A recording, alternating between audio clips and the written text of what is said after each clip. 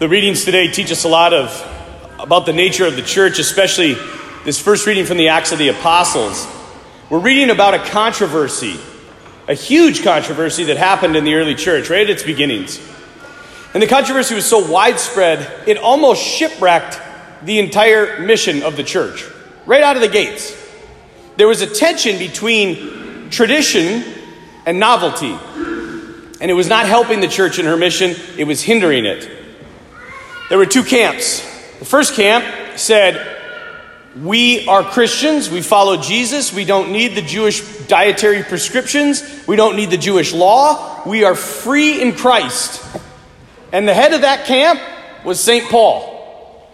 And then on the other side, you had people who are saying, no, we were Jewish, the Jewish religion is deeply ingrained in us, and we should keep a good chunk of it. What comes from this? An argument. It says in the first reading, there arose no little dissension over this. That's a euphemism for all hell broke loose in the church. This tension in the church is not something new. It's been present since its foundations. In fact, there is still tension. We have it here in our own diocese. We have it here in our own parish. It is no secret that there has been a lot of tension over our school and the decisions that have been made. Some think our school should have stayed the same. Some think our school needed to change. So what comes from this? There arose no little dissension. Translation: all hell broke loose at St. Joseph's. So what happens? The same thing that happened in the early church. The arguments begin between the two groups. The rumor mill starts throwing ridiculous accusations, and people just kind of venture off on their own, believing whatever they want. In the early church, this caused massive division. It didn't help. And it doesn't help in our day and age either. It does nothing for the building up and the strengthening of our school or our parish. In fact, it makes difficult situations worse. It's always funny to me because I think that, people kind of have this vision of the early church that it was like this utopia. Like everybody was just happy and they loved each other and they served the poor and everybody was praying, and it wasn't like that. It's never been like that. There's always a tension within the church. You know who Jesus really was, what he really taught. What is the primary mission of the church? The coffee's too strong. The donuts are stale. There's always something, right? There's always a tension. So what happened in that very primitive church? The leaders, the apostles, met and discussed the issue at hand. This first meeting of the apostles is traditionally known as the Council of Jerusalem. And for the record, it was the first of many councils that would need to be called. The arguing had become so severe that the leaders themselves had to step in and make decisions to settle the issue. And this would not be the last time it happened. These meetings were not just nice little meetings. One of my favorite ones is the Council of Nicaea in 325. Arius at the time was a man who was teaching that Jesus wasn't really God. He was just like a superhuman.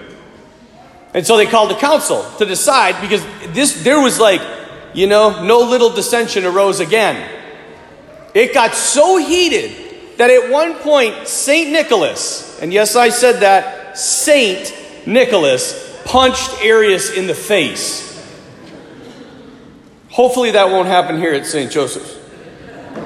Luckily, it hasn't happened to me yet. Point being is this bickering, the argument in the church is not something new. But there comes a point in these arguments when the church leaders must step in and make a decision. They must hold on to that position of leadership that has been entrusted to them by an apostle. Bishop Kagan is a successor to the apostles, and he has entrusted me with this parish, which is very humbling. But there comes a point when you must make decisions.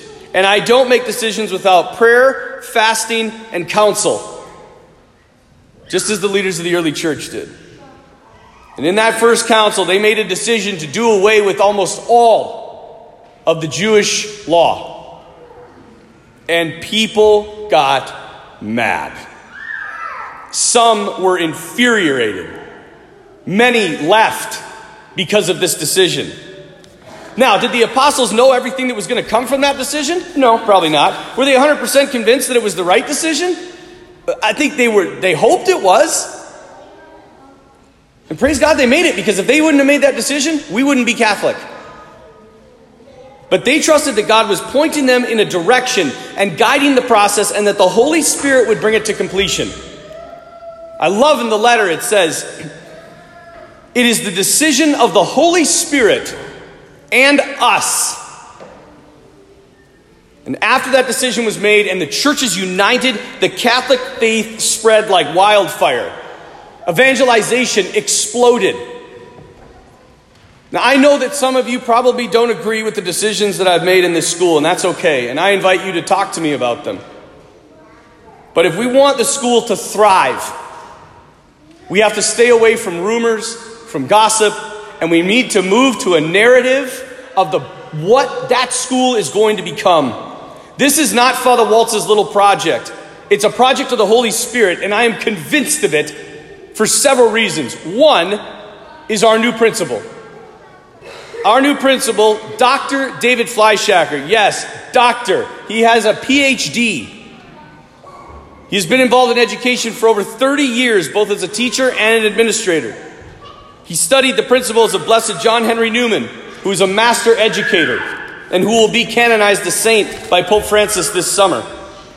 For 12 years, he worked with the founder of a revolutionary grade school in London, England, that to this day is still one of the best in the city.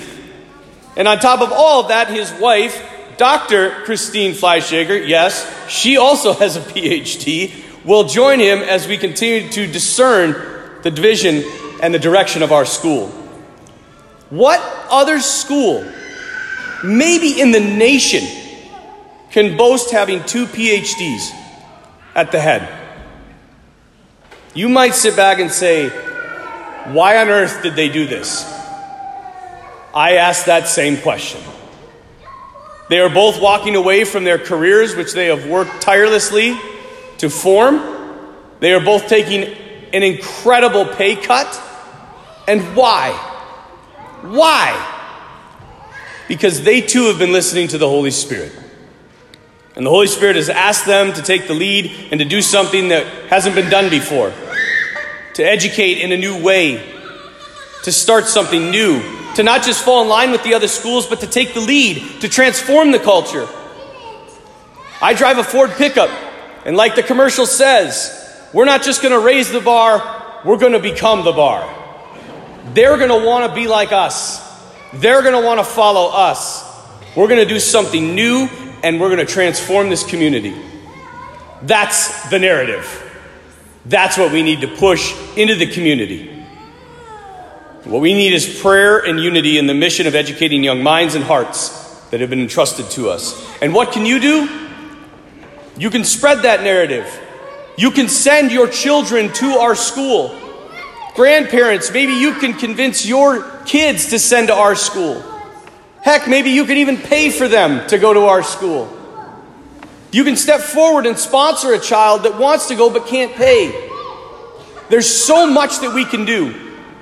And I am so excited at the energy that we have now in this new mission of St. Joseph's School. And so let it begin as the early church did, from arguments and division to unity and evangelization. O God, who by the light of the Holy Spirit did instruct the hearts of your faithful so many years ago in that Council of Jerusalem, grant that by the same Holy Spirit we may be truly wise and ever rejoice in his consolations. Lord, send forth your Spirit and renew our school. Amen.